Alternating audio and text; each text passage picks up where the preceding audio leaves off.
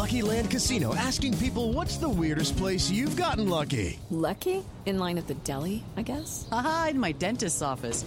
More than once, actually. Do I have to say? Yes, you do. In the car before my kids' PTA meeting. Really? Yes. Excuse me, what's the weirdest place you've gotten lucky? I never win and tell. Well, there you have it. You can get lucky anywhere, playing at LuckyLandSlots.com. Play for free right now. Are you feeling lucky? No purchase necessary. Void where prohibited by law. 18 plus. Terms and conditions apply. See website for details.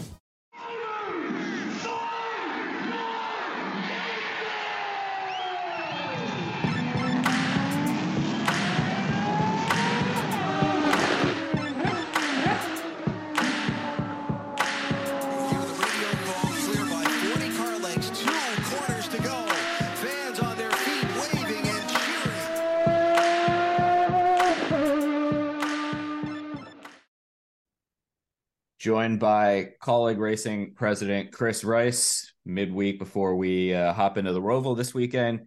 Chris, first off, how are you, and how's the week going so far? The week is great, but I always have this question when we do Zoom. So I'm really curious of what you do. Do you look at yourself on a Zoom, or do you look at me on a Zoom? Which one do you look at? Because like when I'm doing all these Zooms, I don't know which one to look at. Like, do I look at you or do I look at myself? So eventually I get scared and don't know where to look. So I look at my other computer monitor and just pretend I'm looking. So that way I'm not awkwardly staring in between like the little picture of my face up top or like you down at the bottom. It's weird. It was a weird question, but yeah. I wonder. It's a fair point. And usually like when I have a co-host who hopefully is joining us in a few minutes, and we try to communicate with each other, like when a guest is on, like, okay, it's your turn to ask a question. It's like, now I have to look because we have to do like hand signals. So we're like sneakily being like, okay, it's your turn to ask a question now.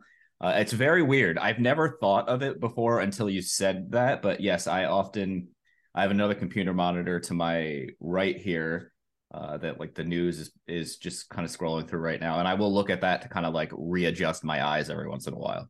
Okay.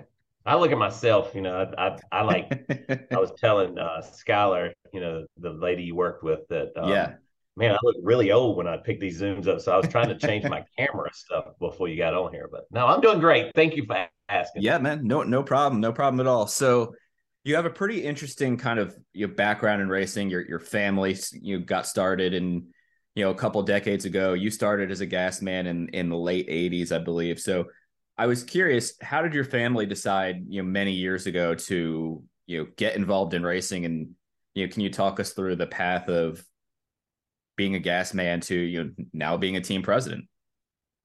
Yeah. I mean, my dad, I was talking to him about this the other day. I went up there and took him and my mom to lunch, and he had a, I don't know, 69 Chevelle or something. And he actually wrecked it. And we went down the road that he wrecked it on. And he said, I'm like, well, was you racing? He said, oh yeah, I was racing. So he loved speed. My dad did. And then my late uncle Earl was he was the driver. He wasn't a mechanic. He was a driver. My dad worked as a mechanic in his professional job. So then, we went to work for Jeff Burton they had their own race car in the early 80s. And when I was a young kid, I think I was 6 or 7, when they had their own race car. And I don't know much about racing then, but I would always go to the racetracks. I'd always work on them late at night with those guys.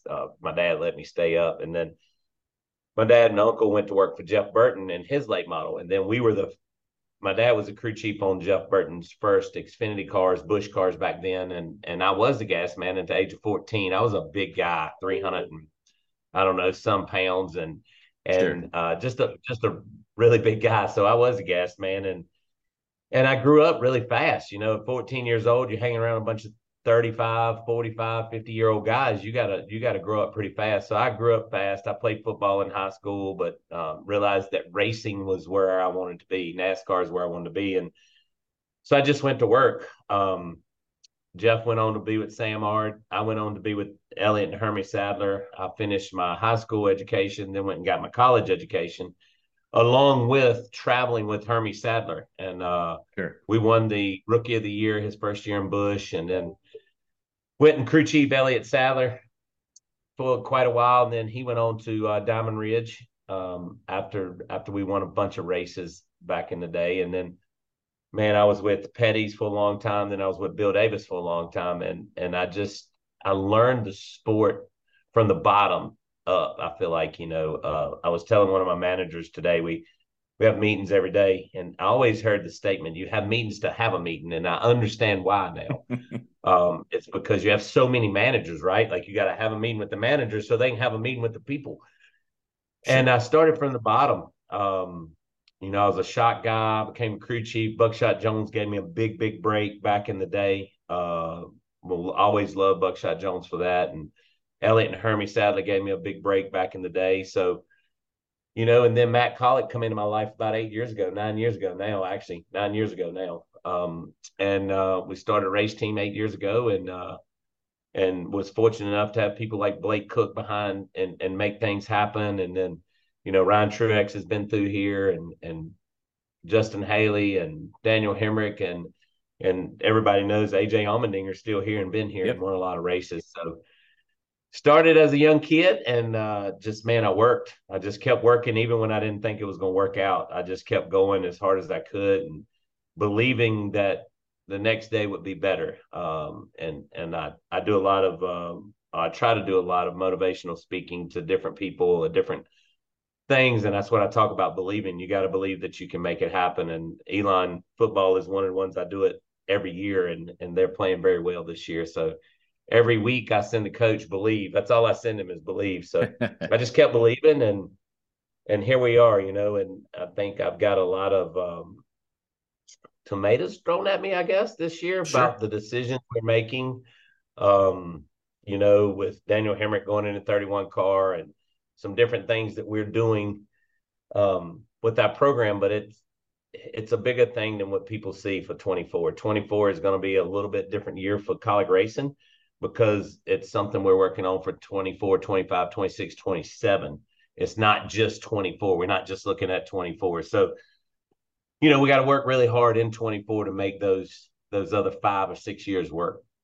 So when you inevitably read the comments on social media or wherever, no matter how ridiculous and unfounded they may be, how do you ignore that and go to the team, to the drivers, whoever who might be like, hey, I just saw this said about me, like, hey, we have a plan, we know what we're doing, we're looking not only next year but to the future, and block all that unnecessary noise out?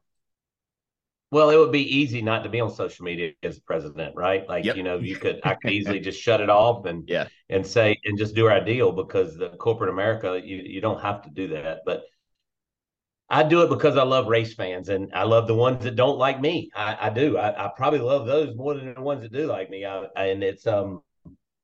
have to think about it this way. They don't know the backstory. I was telling one of our employees just a second ago, when I swept the floors and I was a shop guy, I didn't understand the moves that companies made because I didn't understand all the behind the scene things that goes on. As you build a company, and Richard Childress has told me since day one and has been very good to me from day one, talking to me and helping me and making sure that we didn't make crazy moves. You make decisions for your company. You don't make decisions because of your heart. You make decisions for your company.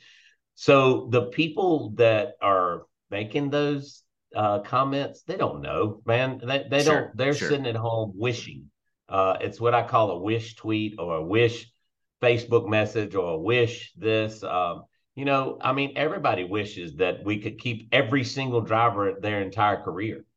Sometimes that just doesn't happen, right? Like I would love to sit here and say, hey, Blake Cook was really, really good to me. And some people would say that like, why not Blake Cook?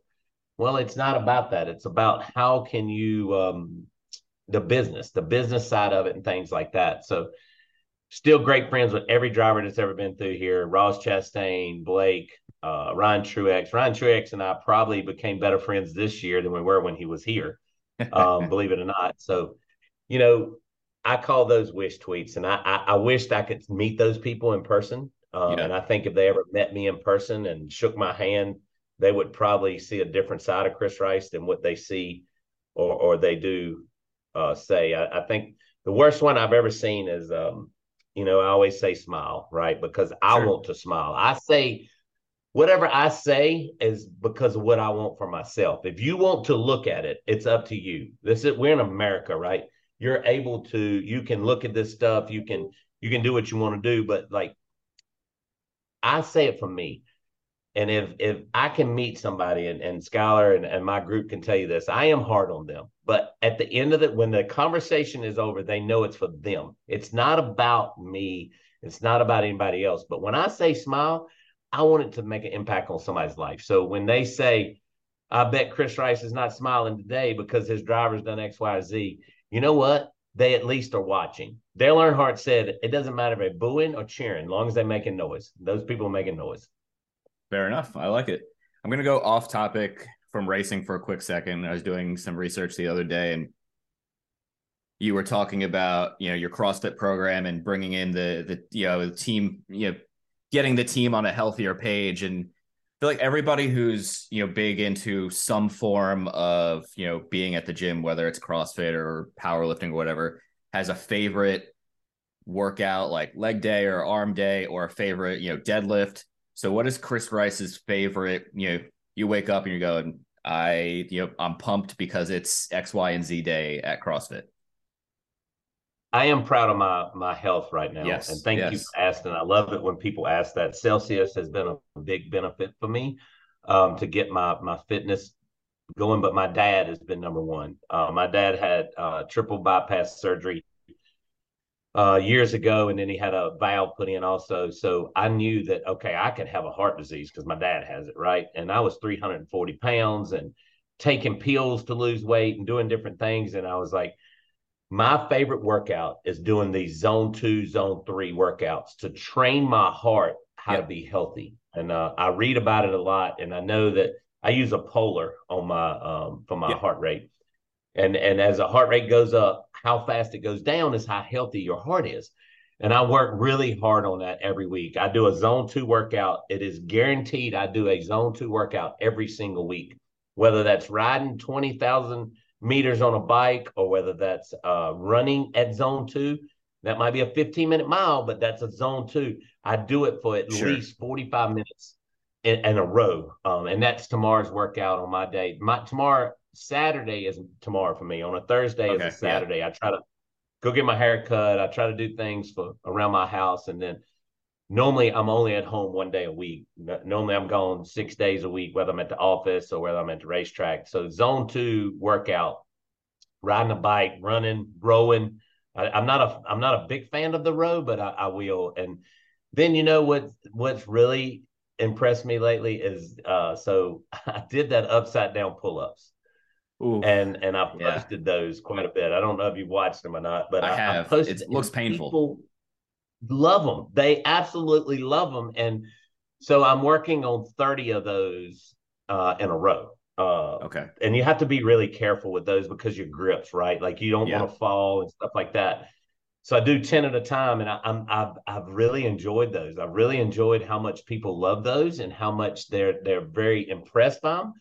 And actually, it's come kind of like easy to me because I've been strong that way. I've never been real strong, but this way I've been super strong. So that's been fun. So probably the zone 2 workout to make my heart stronger and more healthy, healthier. And then the upside down pull-ups have been cool. Yeah, that is one thing I cannot do, but that's probably because I could get there. If I tried it, I could get there. That's what I love. That's what I love about people, because what you just said makes me want to go, you're right. You can't do them because you can't do them from here, but you actually can do them. You actually can go do whatever you want to do. And it's like, I never thought I'd be sitting in an office like this. This is not a fake background. I mean, that's my wife and kids. Nice. That's when my daughter got married.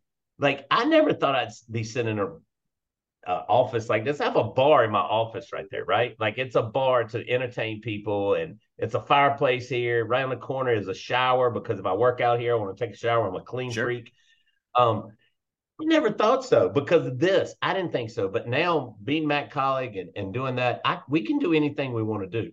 I took Skylar, and I know you can't see her, right out of college. She was my, fortunate enough, her and my daughter roomed together, and I knew her like that. But she walked into a NASCAR team because she wanted to be in NASCAR, but she didn't know what to do. And a couple of years, 3 years now, 2 years now, has took AJ under her wing and literally made him appreciate her. And because it's hard. I love AJ to death, but it is super hard with AJ Allmendinger for him to even let you in his fold, and he's let Skylar. So, but she believed, and that's what you got to do. You can believe that you can do the upside down pull-ups.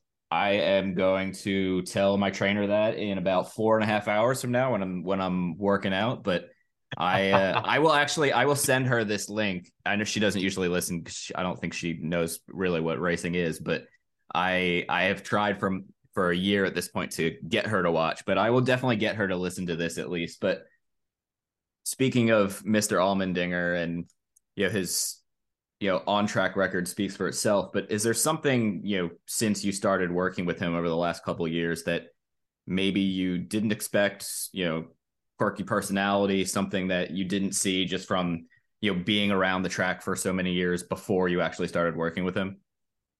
It's super easy and it's super quick. How much he loves his people. I didn't expect that at all. I thought he was going to be completely, hard on them and buttholes. And he actually loves his people a lot. Like he's passionate about what he does, and he wants to win, and he wants to do whatever it takes to win. But he absolutely loves his people.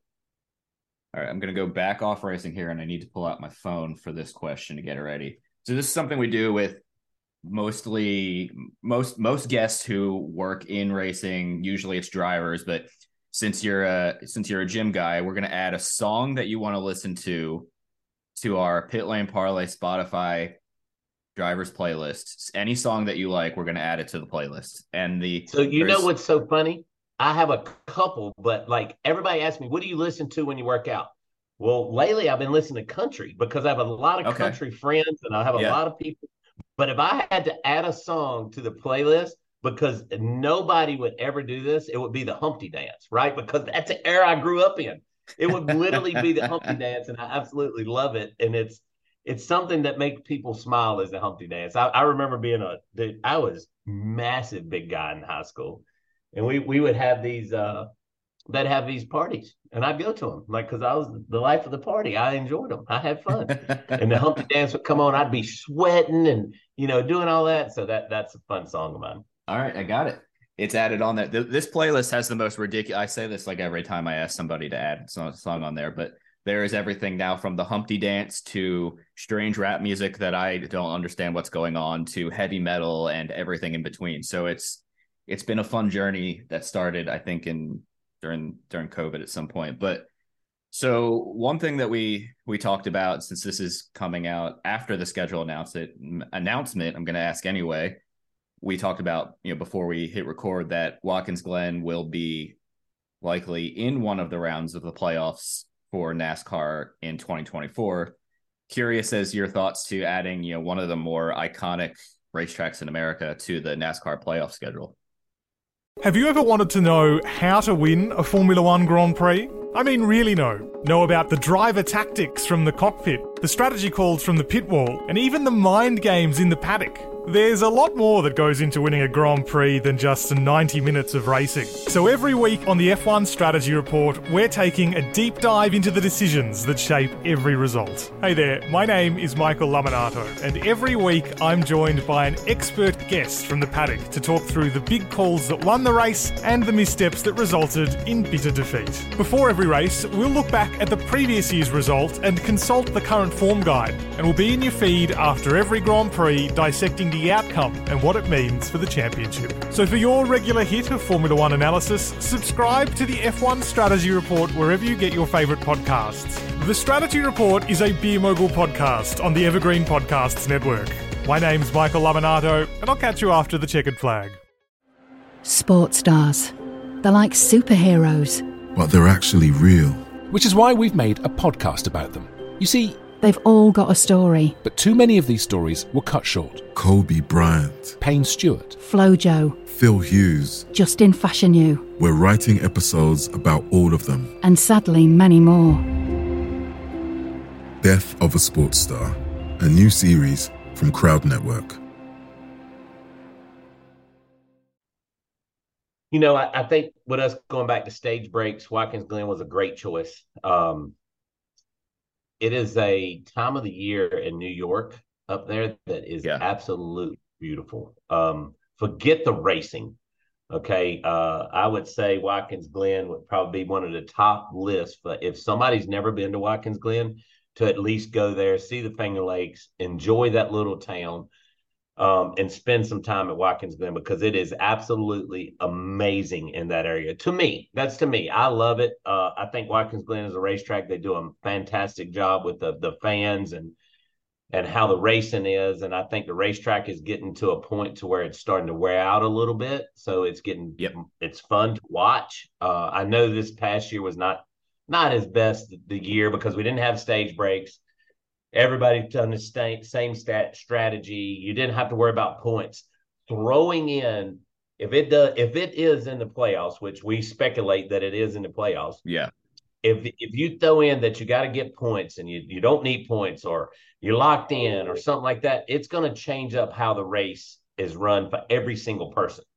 So I enjoy that Ben Kennedy and everybody in the group is looking at that. They're not just looking at, what's good for them. They're looking at what's good for the race fan. Okay. And that's what I love because I do love race fans. I say it on everything I talk about. If we don't have the race fans, we don't do this. Sure. So my opinion, if our speculation, mine and your speculation is correct and they're in the playoffs, I'm super excited about it for the race fan mainly, but more so that you can do a lot of different things at a road course and it gives somebody that wouldn't have a chance to win a race. Yeah, we went up to Watkins Glen for IMSA in the end of June. That was the first time I've been there in my life. And the town was awesome. The views were amazing. The track was super cool. I'm excited to go back again next year for sure. I have one last question for you. I know you've got a busy day, so we'll let you get back to meetings and whatever workout you have later today. But there's been a lot. I already did it at 5:00 this morning. See, you're better than me. I like working out between about 5 and 8 o'clock. Like the morning workouts, I can do them if I need to, but they're always my worst workouts. Yeah, I gotta go. I gotta get it done so I can come in here and aggravate everybody else. There's been a lot of changes in NASCAR over the last couple of years. New car, obviously, kind of taking the stage breaks out of the road courses, adding them back in. Obviously, safety improvements, schedule improvements, the Chicago race.